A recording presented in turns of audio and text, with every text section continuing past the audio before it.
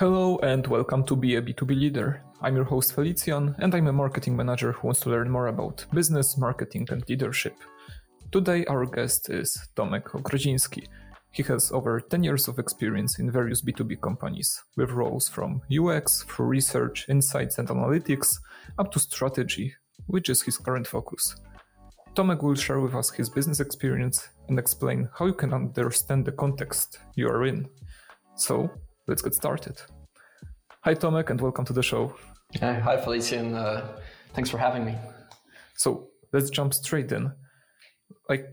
Based on your experience, what's the biggest piece of advice you would give someone who wants to become a business leader? Yeah, and it's here I'm always very careful because I really think context is key. It bothers me where I see universal advice being given. Because I really think the deepest experts, the companies which are very successful, it's because they have a deep understanding of their own situation and the context around them, and they can choose the tactics and strategies which are the perfect fit. So these tactics and strategies, they're not universal. They're not simply good or effective. They're good or effective in that particular context. So I think the biggest piece of advice I can give is mind your individual context and be careful around just copying set patterns.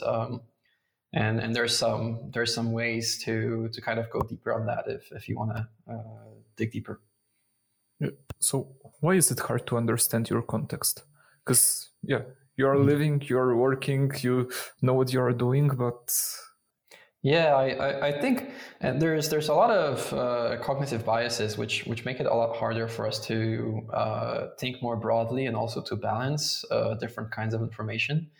My background is in cognitive science, and I've always loved social psychology. And there's this one effect called fundamental attributional bias, which in particular really stuck with me. And if we really simplify it, it comes down to the fact that we can't help but to try to make sense of the world, and we do it with the information that we have on hand. So if we imagine that we're late to work and someone from our family got hurt and we're rushing to the hospital and we bump into someone, and the question is, how do we interpret that after the fact? We say I'm a nice person, I would never usually do that, but these are very specific circumstances. But if we're walking along and someone bumps into us, it's very natural for us to be like, wow, that's a really rude person. They just bumped into us and just kept on going, didn't even look back. And it's because we have a lot of information readily available about our own context, but not a lot about this other person. And the same is often true for us as individuals, as professionals, and for companies as a whole, where there is some information which is very readily available and obvious, and others which aren't. And sometimes we take the short path, and that leads us astray.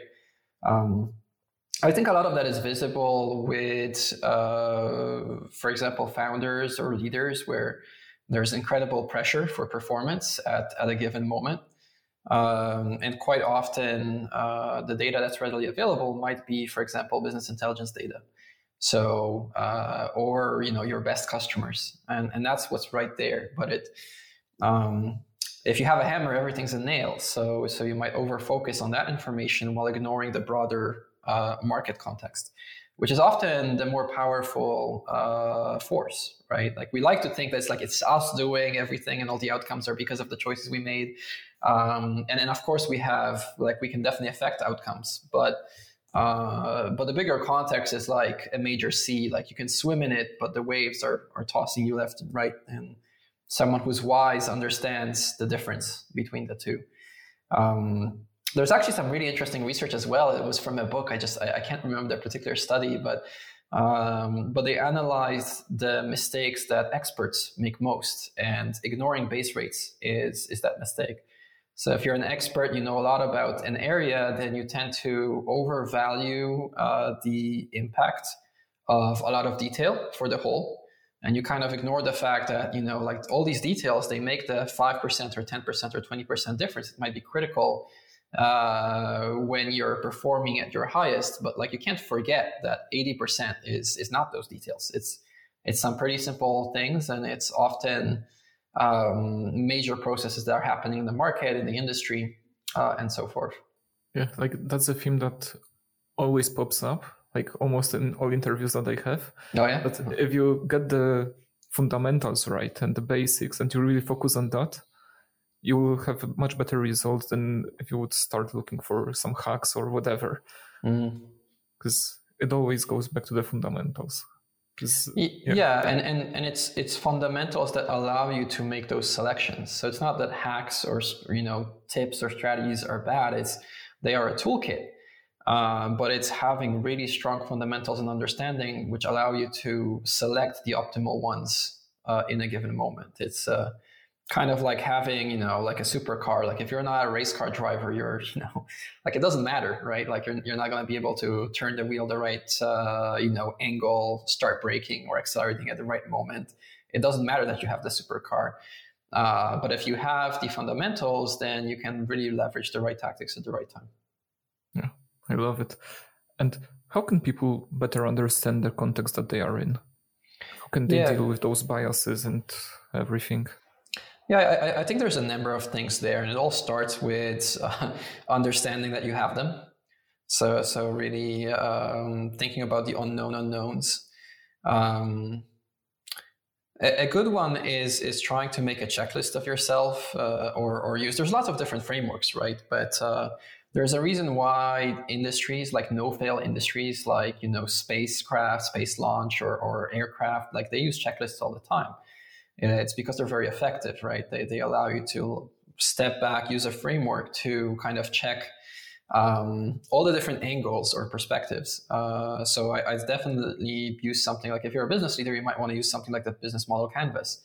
And maybe you're spending all of your time obsessing about pricing because that's what got you to this stage of growth. But I think you asked, like, when in particular is it dangerous to, why is it so hard to understand context? It's because it's changing all the time.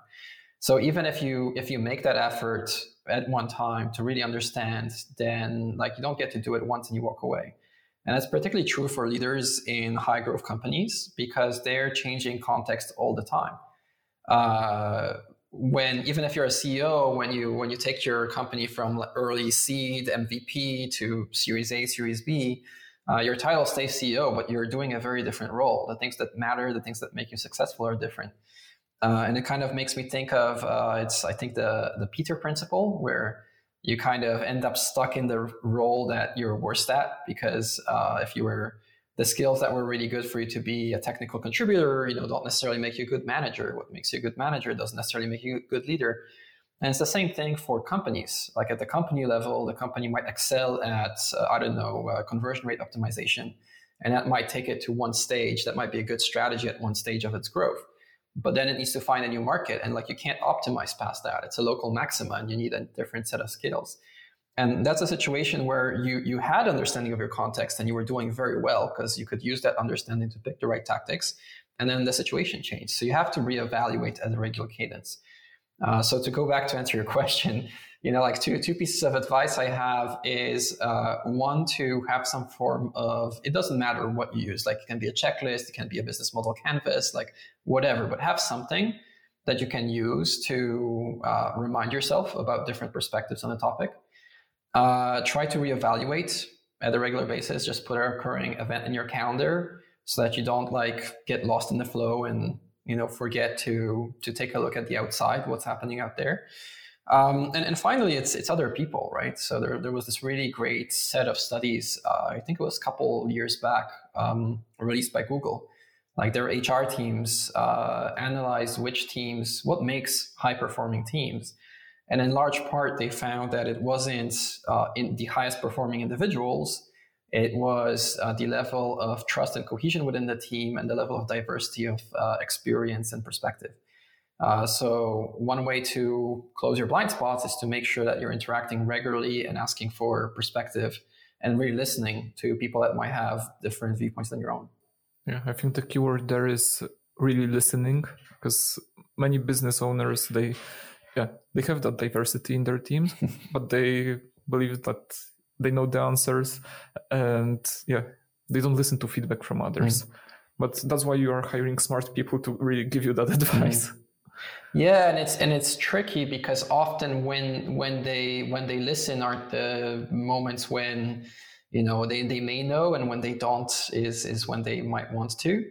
And like I've been a founder, and like I've definitely fallen for the same traps. And I'm not saying if I start another company and then was really successful, I wouldn't fall for it again. It's just it's very difficult because in the moment when you get a very strong external feedback and proof that you've mastered a skill, that skill very quickly potentially stops being relevant. So like and that's often for startup founders, that's often raising a round of funding. So you perfect a skill to make your company work very well at a certain stage, and that allows you to raise funding. And then you have this incredible boost and validation. But it also means that now right away you raise the funding to transform your company, to change its basic mechanics. So whatever you were doing before that you mastered, like it might not be relevant anymore in where you need to go. So the moment where you feel most confident and the most like you might not need advice might be the moment when you do need the advice the most.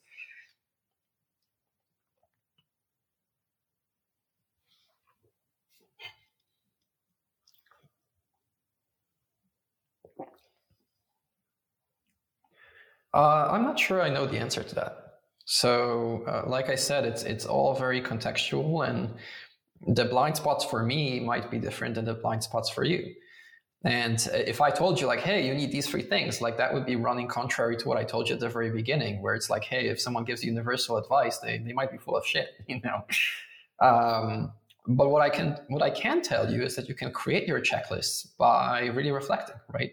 Like reflect on when you got things wrong, like reflect on when you identified blind spots. Ask people whose advice you trust, like, hey, like how would you describe the way that I look at the world, and what are some of the things that might be blind spots for me? And then you might get an answer. You might say like, hey, like you're highly analytical, and you understand the markets really well, but you sometimes ignore the interhuman elements, the politics at play around you. Like, okay, that's a great answer. Like, sounds like on my checklist, I need to say like, hey, consider the team dynamics, consider the interpersonal relationships involved, and make sure that I don't get stuck in what I do, best, maybe like that analytical aspect. So, and also that helps you like close that gap. So like this is actually a process I went through like 6 or 7 years ago when, I realized I had this big gap, and by seeking feedback, by listening, I became aware of it. And initially it was a huge challenge because we all like doing things we're good at. So like we tend to focus on that, and that actually contributes to the blind spot. But it was also a challenge because like, wow, this is hard. And it's really by focusing on it, it helped me to, after a while, it becomes second nature to do that like check. It's kind of like you're doing your shoulder check when you're driving a car, and you're like, okay, like, hey, we're all good, like what are the relationships? And it's very fulfilling to be able to close that kind of gap. I love this answer. Like really, from the start that you started talking about it, I love does that answer. One hit home, I guess, a little bit? Or, yeah, exactly. Nice. It hit home perfectly. And yeah, I want to also talk with you about looking at the business holistically. Because whether you're a founder or someone in the C-suite or a different department, you look oftentimes at only your piece of the business. So why is it important to look holistically at everything, no matter what your role is? Yeah, I think I've been very lucky in my career that for bad and for good, I skipped a lot of the entry level work. It meant that I had to drink from the fire hose, and I made some great big mistakes. But in the beginning, because I was a co-founder at Micrometrics very early on in my career. But it also allowed me to start learning about the strategic elements and the business elements very early on, and basically throughout my whole career. And what's really interesting, I mean, like the system always wins, right? Like what we're trying to do when we're creating a company is we're creating a system. And It's really within that Google study I cited. It's not enough. Like you can't just take a top performer, put them in a team, and have that team perform. The right team beats the individual contributor that's a top expert every time. So again, like it's when getting too deep into optimizing a single piece kind of misses the fact that that's just a detail which has an important impact, but a small impact. A huge impact is the coordination of the whole. And you know, like this was really apparent in a fairly recent role I had at Trend Micro, which is a large cybersecurity provider, and I was focused on their enterprise business. So I was talking a lot to chief information security officers at very large companies, companies with budgets the size of small countries and stuff like that. And it's really interesting that those people, those CISOs, rarely cared about best of breed point solutions. Like they were building systems. They cared about coverage. They cared about the interconnection of all the individual pieces. They cared about economies and probabilities of risk. And then that's really what a very successful leader does, is that they take care of the system rather than focusing on individual parts. And that system will always win. And I can think of a million analogies, right? Like a good soccer team will, like you can't take Ronaldo and pitch him against a team of people, right? Like he's a really amazing addition to a team, but that team has to be well-oiled and coordinated. And that's when we get into strategy. Like what is strategy to me? One of the biggest things is it's this equation with multiple interrelated variables where you can't really just change something within marketing and expect the whole system to be unaffected. Like the kind of go-to-market that you choose dictates what kind of product you need. It dictates the pricing model. It dictates your business model, the kind of partnerships, and vice versa. So you're always optimizing across the whole thing. And when you don't, you just get incredible inefficiencies. You can have a potentially great go-to-market, for example, but it's completely at odds with your pricing or your product. And there's lots of books about that, right? For example, looking at, like, there's a dead zone in terms of size between large deal sizes with complex systems kind of approach, where you're selling to few customers, you're selling a highly customized product, and you're getting huge margin. And certain kinds of approaches might make sense there, where you need a product that's very robust, it needs a lot of features, it needs to be highly customizable.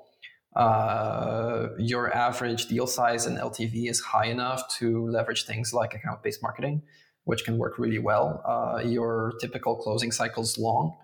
It's a very different situation than if you're running a complex, if you're running a volume operations business, and then what you're doing is you're selling at mass volume, and like try using ABM there. It's like, okay, like that doesn't work. Your customers are probably quite small. They're buying you because you're super easy and fast to set up and cheap, and you're using a totally different strategy, and your go-to-market has to be extremely efficient because like you just can't spend the same for leads. And that's just one example.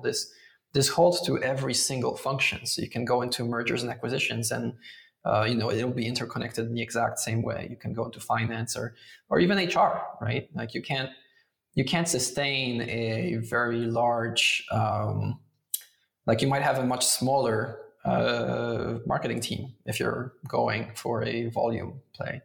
Then you might, are you going to have dedicated sales, and what's the structure of that sales team? So when we talk about leaders, like you said, like be a B2B leader, not B2B manager, but a B2B leader. So what does this leader need to do? Like, do they need to do work themselves? Like, well, probably not. They need to build the system. They're building the machine which will succeed.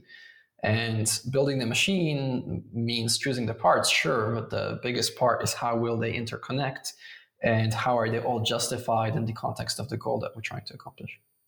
Yeah, and the true leader, I would say, has to be a great communicator, because if their work impacts the whole business and other areas, they have to navigate the change.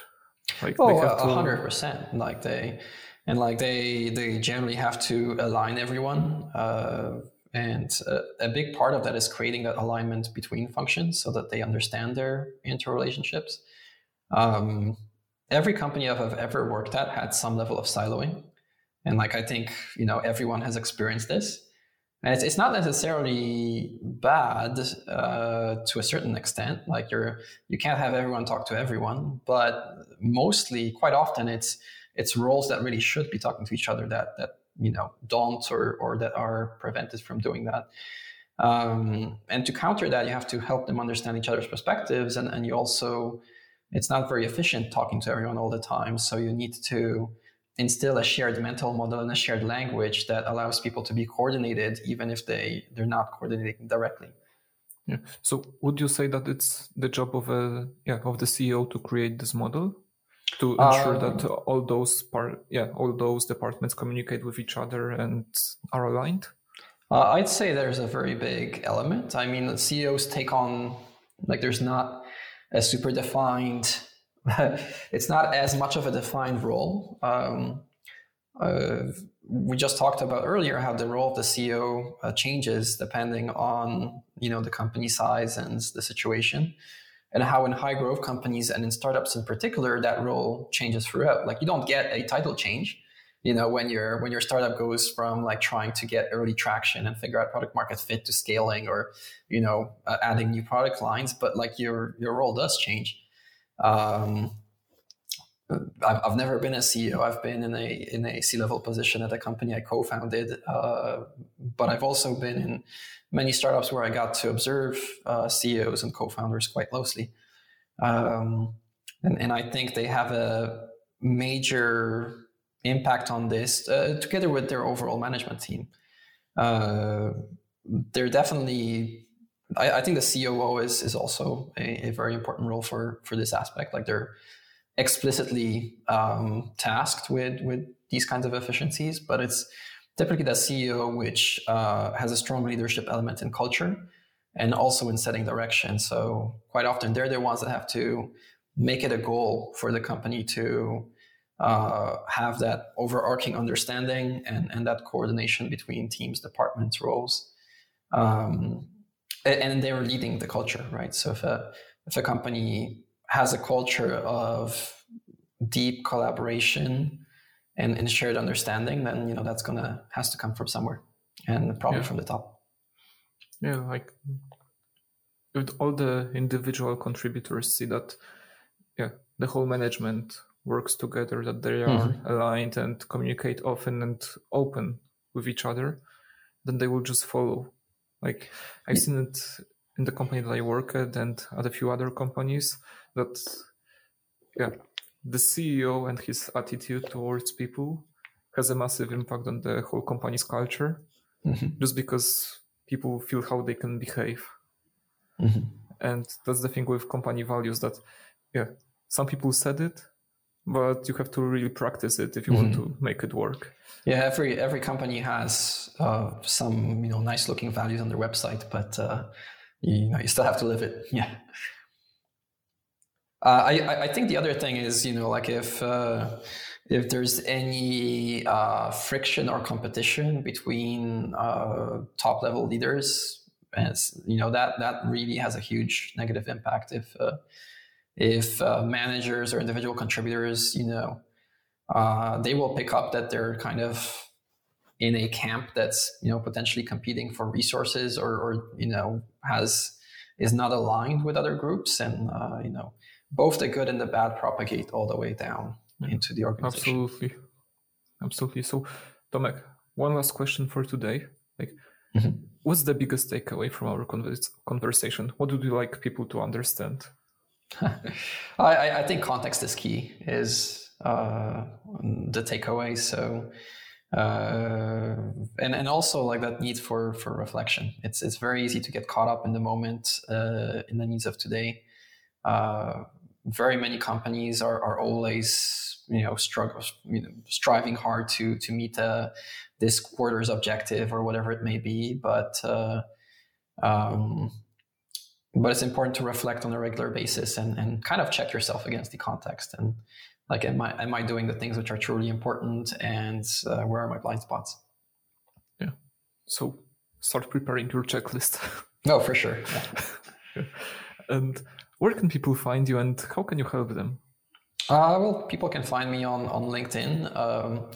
I'm actually quite interested in continuing some of the advisory work that I'm doing already with some startups. So I'm open to those kinds of roles, and I've been doing a little bit more mentoring recently. Also, always happy just to talk shop.